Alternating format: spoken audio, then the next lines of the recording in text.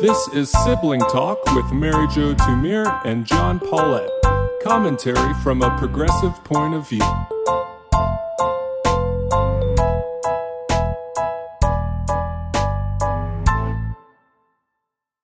John Paulette. Hi, it's Mary Jo Tumir.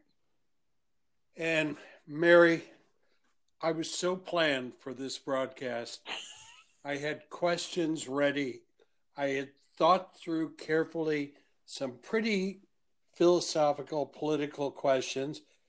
And then I turn on the president's briefing and I find out the most important thing is not what's going on with a national lockdown, with the virus, with everything we're facing. The most important thing is the war on drugs. Exactly. It's those cartels. Crazy cartels Mary, please, ruining our country. Explain this, please.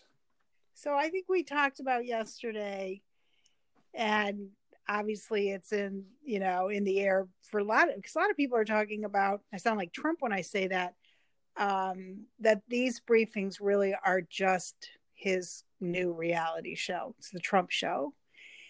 And to me, when he started, first of all, when I saw Barr standing up there, I was like, this is going to be interesting. But it occurred to me, it could be about, gouging and price fixing, all that kind of stuff. And I can get there because I think that is an issue and it is hurting hospitals from getting what they need. But then when they started talking about this, I thought to myself, when are the cable stations going to cut away from this? Because this is ridiculous. This is just, it's campaign. It's him trying to run his campaign. The other thing that I think may be going on is there's a story out there about this Navy ship that's, I think it's ported at Guam now. Ported at Guam, yeah, the Theodore Roosevelt. Exactly. And there's 6 soldiers on that. And one of the questions it's raising is, are we ready if we would get attacked, if something would happen? So is this about that in the long run? Like, we're really still out there saving the world for you. Don't worry about the military. I don't know. Well, it could be all of those, could be. Yeah, it could be.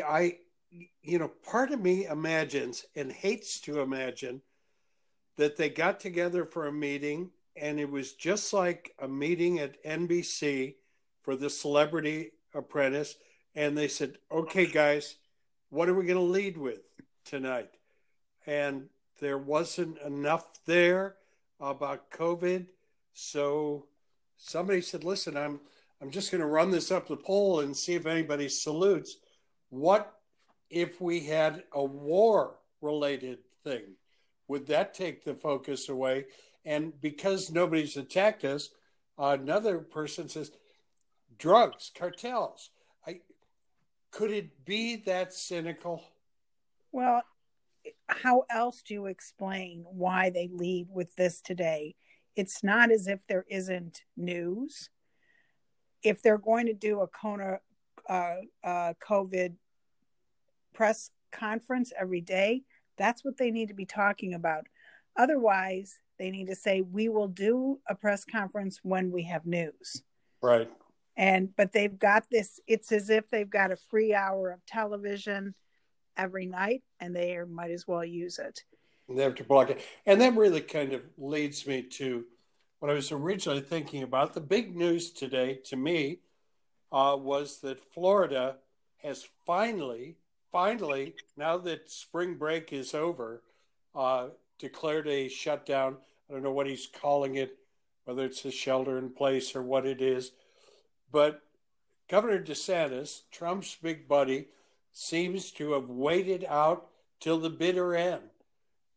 What was your reaction to all of that? Well, that, and I heard reported that, I don't know if it was like a state senator or state congressman, someone in Florida government was intending to go to court to get an order to require the shutdown. Well, you heard right, and I checked that because I'd heard something on it. And apparently the lawyers were having an informal meeting with the judge about 90 minutes after the governor declared that. And as a lawyer, you'd know more about that. So it didn't sound like they were actually in court, but rather the judge had called them in for some kind of discussion. Emergency order or something. So that really forced DeSantis's hand.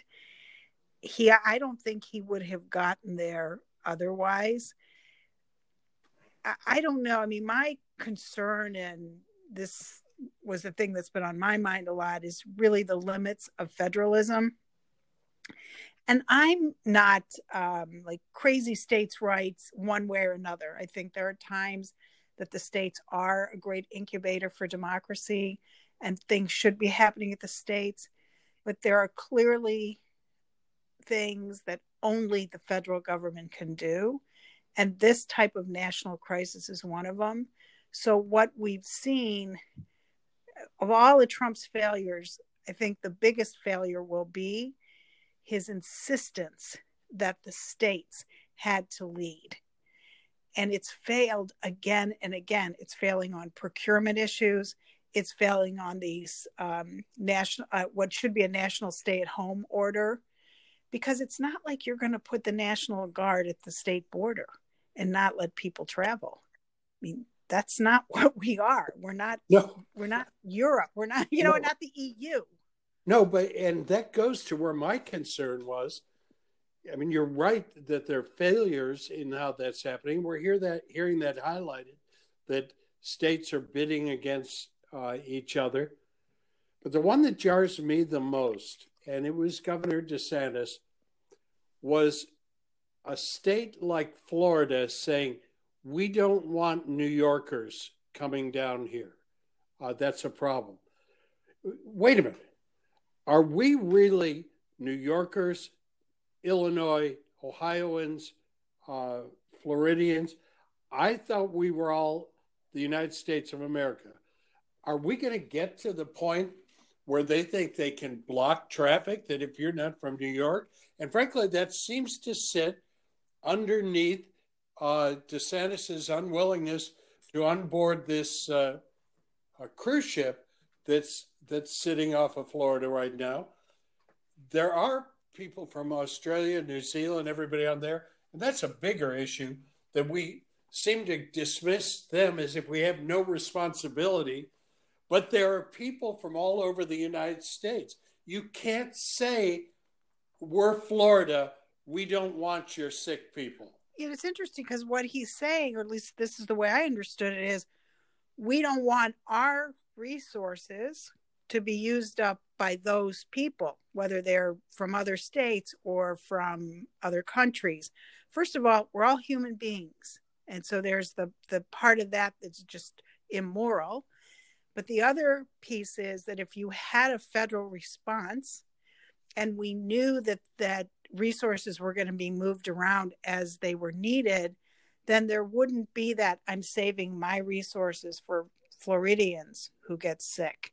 And I heard this suggestion the other night, which I thought was awesome, is why aren't you deploying the military to say, okay, now we're fighting in New York, and 2 weeks we may be fighting in Chicago. The military has planes, they have trucks, they can deploy, they can take those ventilators from one part of the country to another in a minute. And they have the logistical support to do that. Why the military hasn't been called in to assist is just a puzzle. And then when I see all these guys standing up and talking about, we're going to be fighting the drug cartels in the Caribbean, that's where we're going to be. As a U.S. citizen, I'm like, how about us? How about helping us a little bit? Okay, I don't want opiates in the United States either, but I think this is the first thing we should be worried about. Well, and for all of us living here, everybody, it seems like, except Donald Trump, this is the only thing we're worrying about right now. We have shut down our businesses. We've shut down our schools. We are worried about it. I was so struck shortly before the nightly press release. I saw the mayor of Teaneck, New Jersey, being interviewed. And he said, we need nurses. There are nurses in the military. You don't have to take them all. He said, if you just sent 10% out, it would make a difference. I wonder, and maybe it's what you're suggesting, is this whole war on the cartels their way of saying, no, we can't do it. We can't give you any military at all because we're involved in this war. And if so, it seems like the cynicism goes to new levels over and over again. Absolutely. And that, yeah. When I think this, it makes me sad for myself when I think maybe it's they're so afraid of joining the game because then when it fails, people will blame them. Like what, and when I say they, I basically mean Trump and his sycophants, because they don't understand they're being blamed right now. Already his favorables are turning upside down because most Americans understand the awesome power of the federal government and they want it right now to save them. Absolutely. And maybe that will happen. We will certainly find out by the time we talk again tomorrow. All right. Good talking to you, John. Bye.